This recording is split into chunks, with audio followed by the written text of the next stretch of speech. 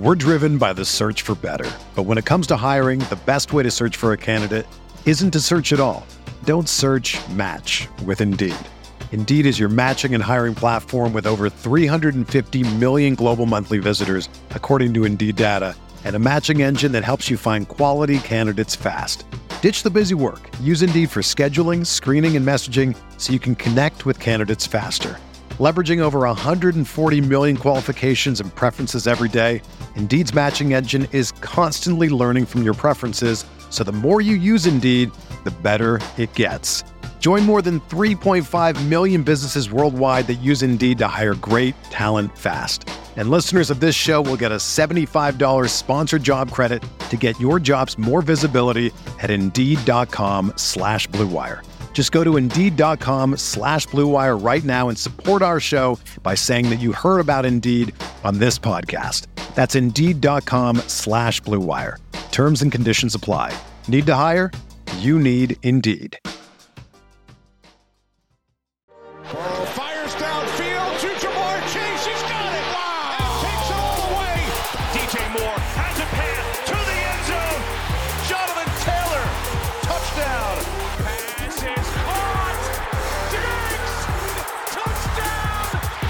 Hello and welcome back to RotoViz Overtime on RotoViz Radio, brought to you by Blue Wire. My name is Colin Kelly. You can follow me on Twitter at Overtime Ireland, and I am joined as always by Sean Siegel, my co-host here on the podcast. Sean, we are getting very close to the NFL season. We are into August. It is moving quicker and quicker. The news is getting faster and faster, but it's going to be a very fun time here as we're going to get some preseason games coming up. We're going to get lots of news coming our way.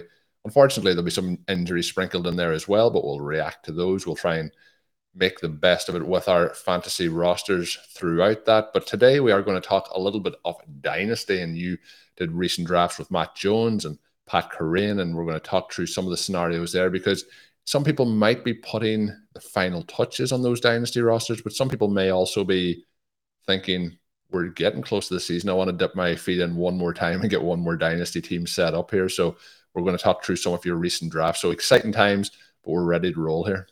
We are. And as we get close to the season, it's time for that second wave of Dynasty startups. Obviously, there's a lot of excitement around Dynasty right after the NFL draft, where there are a lot of rookie drafts and there are a lot of new startups. We also have startups going now as fantasy managers, especially ones who maybe aren't as involved all year long, are jumping back in. You can fill out that league with your college buddies, with your work friends. And from that perspective, I mean, this is just the perfect time to draft. We obviously draft a lot over at the RotoViz Triflex League format with the FFPC. They have drafts going off in their lobby. We had a cool article the other day from Bjorn Yang Barnett about how to approach rounds 6 through 9 as he does a round by round breakdown of a RotoViz Triflex Dynasty startup. Curtis Patrick has his newest trade diary up on the site. Obviously, Curtis, one of the biggest names and most important minds in the Dynasty community. He's going to be shifting those prices for you and really dictating how a lot of fantasy managers play. So you want to check in to see what he has going there. I recently did a couple of teams, one with Pat, one with Matt Jones, and these were a lot of fun. A little bit about them on the site. But one of the things that was cool about these leagues is just how different they were, right? I had the 103 with Pat, had the 111 with Matt Jones.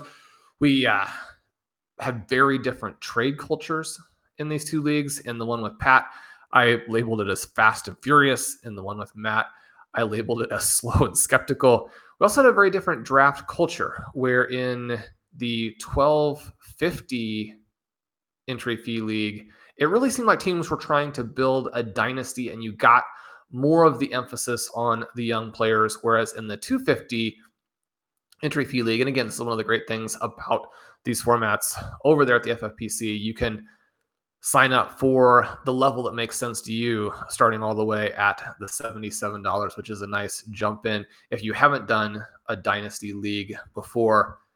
The draft culture in that one was more win now. And so the first article that I did, this is actually the fourth piece that just came out within the last week. So part 4 of looking at these startups, but discussing how these teams were different and how what you do early on is so important, because you can't just take the same plan into every draft, right? 2022 is going to be different than 2021. One of the things that we do see a lot is that those 2023 first round picks, which obviously are a big factor in startups, some managers trading them, some managers trying to trade for them and hoard them and have that 2023 rookie draft really be the foundation of their team in the future. Those picks are quite expensive. You're going to have some drafts, like I said, that have a different draft slot, a different trade culture, a different draft culture, and you can't approach them all the same. So part 3 kind of looked at that and how you build that flexibility.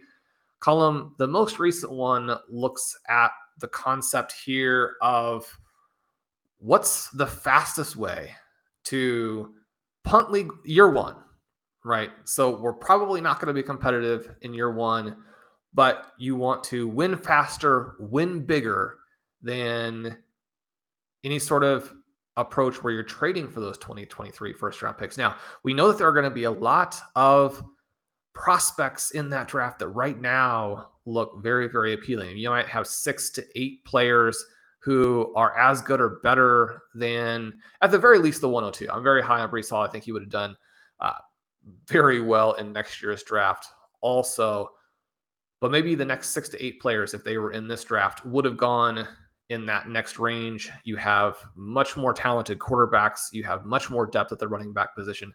So acquiring those 2023 first round picks is a big deal. And yet, especially if you're in a startup and opposing managers are asking for picks in the range where you can land clear superstar players now, I mean, you're essentially giving up a lot to more or less just postpone being good. I mean, if you have to pay that much to get a 2023 first rounder, you're not actually generating XX value. You're just waiting.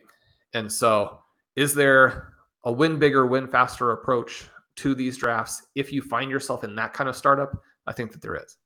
Yeah, so it's about as well striking that balance. But we do see it every single year. But this particular year coming into 2022, if we look back to 2021, people were kind of projecting this as maybe not the strongest class, trading off those picks, trying to get into 2023 already at that point. But we are seeing from the 2022 class, as training camps are happening here, as even the conversations around when the dynasty drafts happened about, is that a little bit too high of a rookie draft pick to be paying on a certain player? Let's say Sky Moore, his value continues to ascend here. So there's always players as well that will surprise us. There will be changes in the projections for that draft versus what we have now, but looks like a deeper class, more talent coming in. So excited for 2023 already. But Sean, you didn't want to give up all the value for 2023. The key I want to say here is I can see in the article the start, that you've had on both teams, the draft with Pat Correa and the draft with Matt Jones. The key seems to be, after the pushback that we've got, the key seems to be to draft Kyle Pitts again. That is one of the keys. And when we look at those first round selections, one of the earliest articles in the series on this particular contrast between the two leagues is that you have to execute that first round. You have to select as many players as you can from the first tier. Pat and I were able to get both Justin Herbert and Kyle Pitts. Matt and I were only able to get Pitts, and we had to trade up from the 111 to the 110 to accomplish that. Once we did, we felt much more secure in terms of how we were going to start this draft. Pitts, a big tier break up from the player that you can get at 111. Now, you can look at the Dynasty ADP tool on the site and see that Pitts does fall beyond 110 occasionally, but in the drafts that I've been doing, there's such a clear tier break. It never looked like there was any chance that he was going to fall past that slot, again, because that tier break is so clear. So we have some of those things put in place. And then Matt and I select Christian McCaffrey. We make some trades. We select Travis Etienne. We make some more trades. And then this is the point where, because we have that foundation, and again, how to do that is in one of the previous lessons. But now we're going to look here at, specifically in these middle rounds and in these rounds that are still very high leverage, how do you build this team that for year two is going to be an absolute juggernaut? And the contrast between the two leagues was pretty significant. We had 2 or 3 RV readers and overtime and Stealing Bananas listeners in the league with Pat. Probably not as much of that in the one with Matt Jones. And so we get there and we see very different values on the young wide receivers. Now, we think back to, okay, well, why is this rookie class considered to be weak? It's because of the lack of depth, or really any players basically at quarterback, and then the lack of depth at running back. The receivers are still fairly strong. Now, are these guys going to be the next Justin Jefferson or Jamar Chase? Probably not, right? But one of the things that we can see here is that those aren't the only two guys over the last 3 seasons who put up big numbers as rookies. You got players like Jalen Waddle, Brandon Ayuk, Terry McLaurin, A.J. Brown, Chase Claypool, C.D. Lamb, Deebo Samuel, Amon-Ra, T. Higgins, Elijah Moore, DK Metcalf, Devontae Smith. So 2019, 2020, 2021, we're getting this accelerating contribution from the top rookie wide receivers. If you look at the players available in this draft, we have plenty of prospects who are comparable to more or less all of those guys other than Chase. And the best way to build this dynasty, when we're looking at not only the position that holds value, but the players that you might get values on, especially, again, if you're going to play a league like the RB Triflex format or anything that's similar. One of the reasons why the RB Triflex is set up the way that it is to mimic basically the most popular formats that are out there right now, right? So it's Superflex, so you can play that second QB. It has 2 running backs and 3 wide receivers, then a couple more flexes. And so you can play those 5 wide receivers, or even in some cases 6, if you, for whatever reason, didn't have a QB that week to play in the super flex. It also has tight end premium. And so those tight ends are very valuable as they're viable flex options as well. A lot of formats out there playing that way. You can use the Triflex ADP to get a sense of how managers are approaching this type of league. But Colin, as we look at this, the fun thing for Matt and I in this draft is that we were able to get some pretty crazy prices relative to the other draft and relative to ADP. And so we just went through and basically selected all rookie wide receivers, right? All of them, took them all. The thing I want to say about this piece is, Sean, it is a question that comes in very frequently, is when you're using Sean's rankings on the website, how do you not just draft this player in every single draft? And something that you've done here with these particular picks across the drafts is you have said, the cost in the league with Matt Jones, the cost in the league with Pat Kerrane for where they were drafted, the current draft ADP, and then your rank on them. And you can see pretty much your rank on these players, that most of them you've got 1 to 2 rounds after ADP throughout it. But you mentioned specifically the draft capital used in Matt Jones's league with you versus Pat's, and there's a big difference there in how rookies were being targeted. For we talk about the trade windows, career projections, how these players play out over the course of it, getting these younger guys in year 1, year 2, even if things don't play out exactly, we see it players who have yet to break out in the NFL that still have significant dynasty trade value for making those trades. So you take Treylon Burks, Jameson Williams, Sky Moore, Jahan Dodson, David Bell, Trey McBride, Wendell Robinson, and Tyquan Thornton.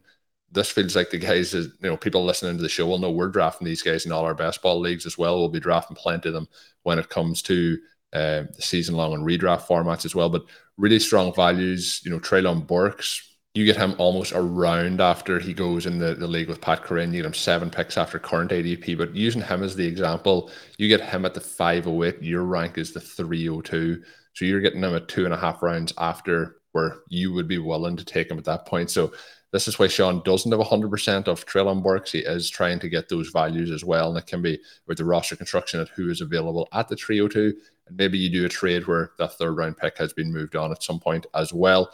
Jameson Williams, similar, 303 in Sean's rankings, goes at the 510 in this, but that's 7 picks after we see it going in Pat's draft. The one thing I was going to ask Sean in terms of the variance, and pretty much every single one of these players is going outside of Tyquan Thornton, goes 1 pick earlier to you in the draft with Matt Jones at 1603, goes at the 1604 in the league with Pat.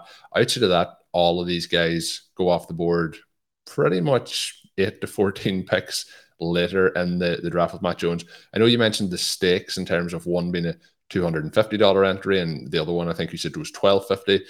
Any other reasons you think that there was such a different dynamic? Do you think maybe it is just the core drafters maybe having similar principles to what what you and Pat maybe are trying to implement, and then what you and Matt Jones were trying to implement. You didn't have as many trying to get those young guys, get the rookies in early on their teams.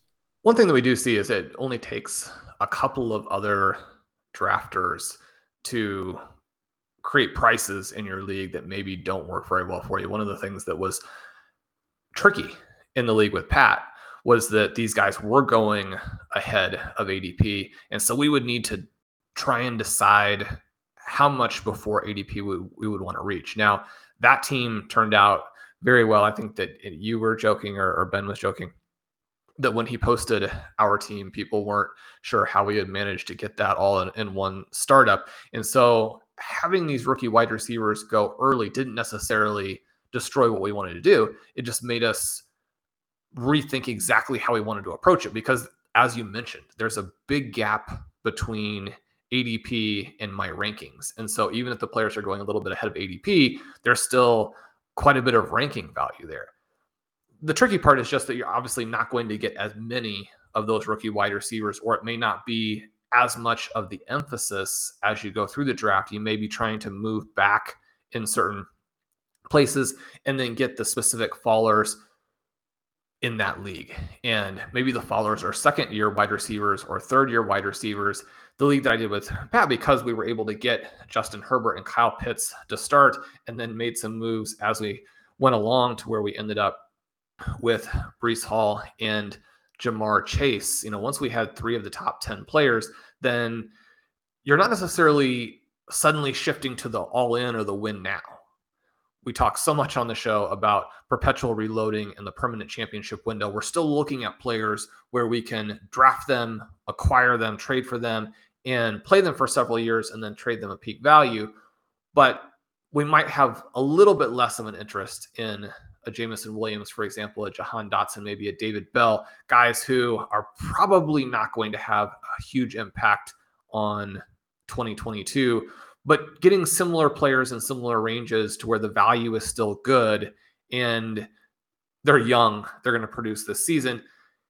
In the league with Matt, some of those guys were more expensive, and so few managers were really willing to make big moves in trades. Everybody's sitting there and trying to move down just a tiny little bit. And these rookies continue to fall and continue to fall and continue to fall. So one of the things that Matt and I did is somewhat unusual, but because the prices to trade up a little bit were not exorbitant, then if you get to within a couple of spots of a Burks or a Williams or a Moore being to your pick and a round below where you were seeing them elsewhere, and also maybe 2 rounds below where you have them ranked, then at that point, it makes sense to pay whatever the small cost is to move up. And so we talk so much about trading down and how trading down in a startup is like having a superpower. But if the league is more or less locked and people aren't moving, but then they're taking some of these veteran values, and you can see that in some ways, maybe the frustration of the gridlock is getting managers to more aggressively go for a team that they can win with right away, either to show the other managers or because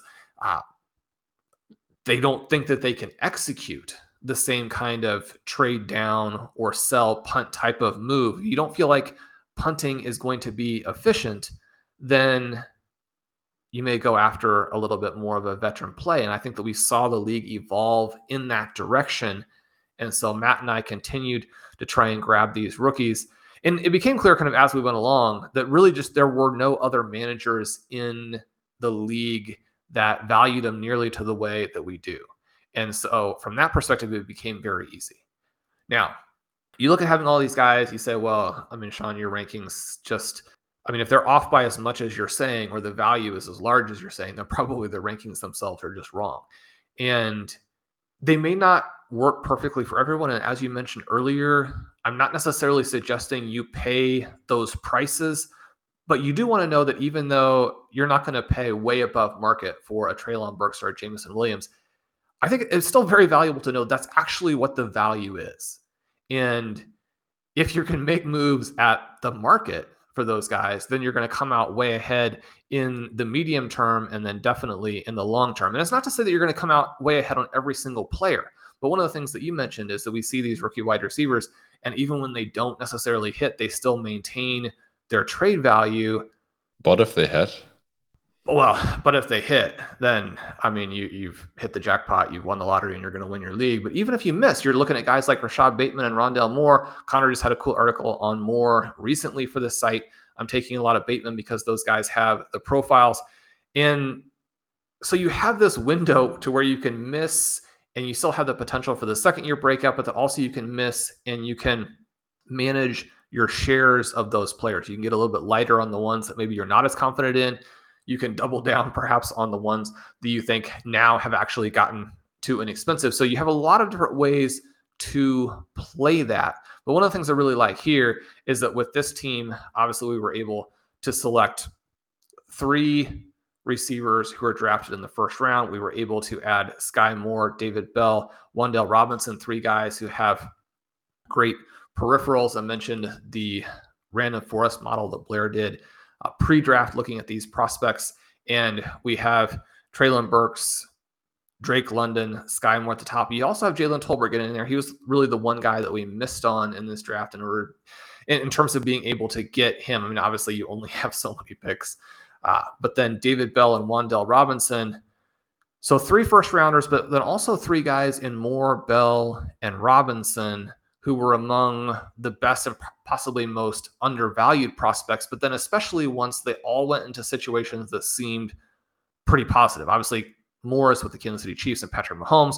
Wan'Dale Robinson is into this situation with the Giants where he was actually selected earlier than I think people expected. And he's in this offense to where the head coach, as we kind of move through time, there's a lot of enthusiasm there. Maybe it works this year right away with Daniel Jones. Maybe it doesn't.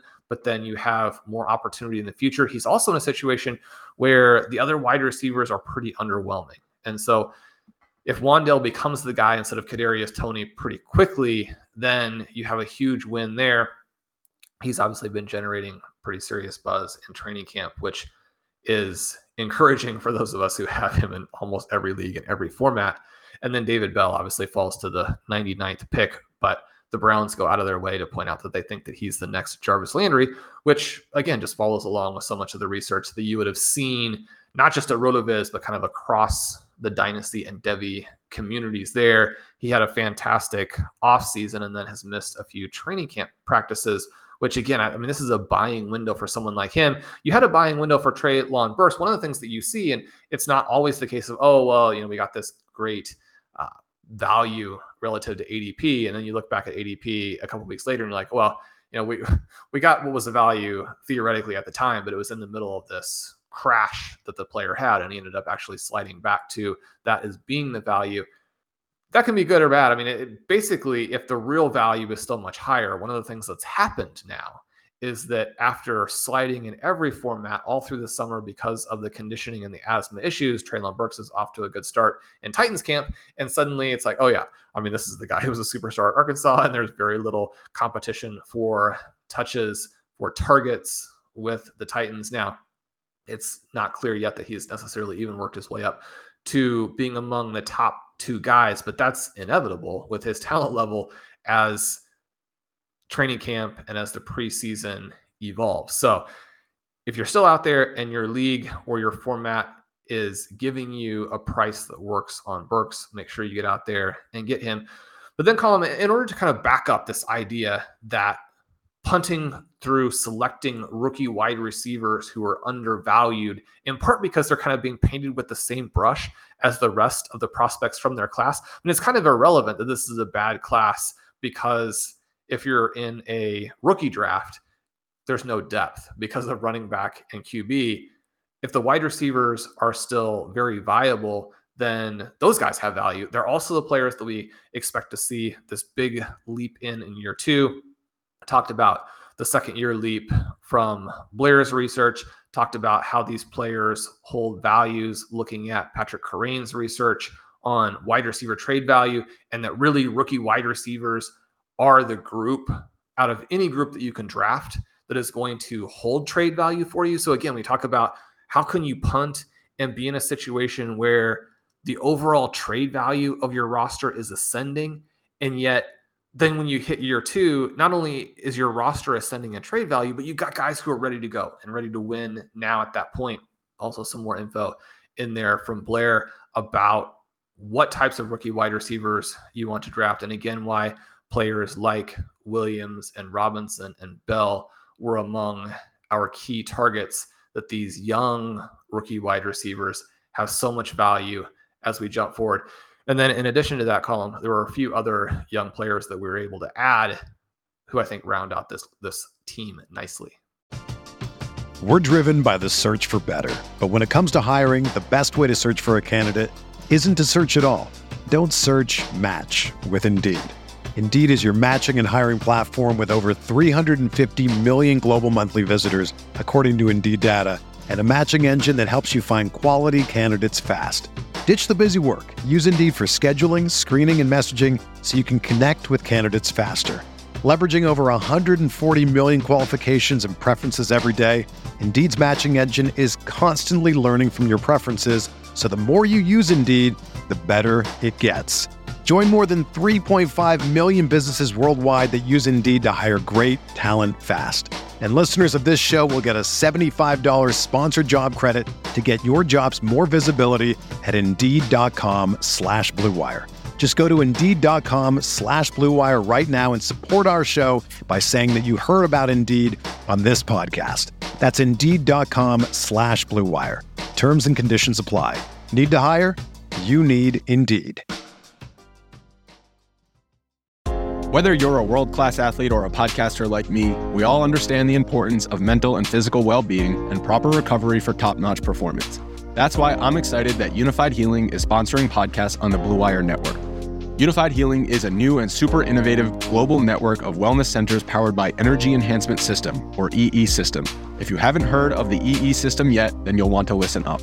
This technology promotes wellness, deep relaxation, purification, and rejuvenation. Wherever you are across the globe, access to a center is easy and affordable. Interested in experiencing the EE System technology for yourself? Go to unifiedhealing.com/Blue Wire to learn more and find a center near you. That's unified, UNIFYD, healing.com/Blue Wire. No material or testimonials on the Unified Healing website are intended to be viewed as medical advice or a substitute for professional medical advice, diagnosis, or treatment. Always seek the advice of your physician or other qualified healthcare provider with any questions you may have regarding a medical condition or treatment and before undertaking a new healthcare regimen, including EE System. Yeah, so looking at those, and these are guys that, no surprise listening to the show, that we like. So Devontae Smith is in there. Get him, again, no surprise, 2 rounds after where you would have him ranked in terms of your rankings. The one here, Sean, that there's a lot of conversation, not as much on our show, but on Stealing Bananas quite often, is Mac Jones. You get him below ADP. The one that's interesting to me is Gabriel Davis, who we've talked about consistently, that his dynasty value seems to be less than his redraft value. You get him at the 803, which I think is significant. Like, if he has the season that redrafter and best ball drafters are expecting him to have, there is no way that he's an 8th round selection heading into the 2023 season. And then you mentioned that you had taken Christian McCaffrey. You did trade him then for Jalen Hurts. So the roster through those 15 rounds is Jalen Hurts and Mac Jones. It is, as you mentioned, Superflex League. Running back may need some work, Sean. You have Travis Etienne. That is this is a one running back strategy that Sean has created here for 2022. And then the wide receivers are where it's obviously at, with Treylon Burks, Jameson Williams, Devontae Smith, Sky Moore, Gabriel Davis, Jahan Dotson, David Bell, Wan'Dale Robinson. Tight end is Kyle Pitts and Trey McBride. And fun note, Sean, and Trey McBride, we've done a lot of talk about TJ Hawkinson this offseason. Over at the FFPC, my most drafted players are percentage-wise Trey McBride and TJ Hawkinson. So keep banging that drum for Trey McBride as we get closer to the season here. But anything else you want to wrap up with? I would again urge everyone who's listening in to head on over. There's much more information in this article than we have discussed on the show, but it will be linked in today's show notes. But Sean, as we wrap it up here, anything that you want to add in to tie it in a bow? This is such a fun format, and I had such a great time drafting these teams with Patrick Crane and Matt Jones.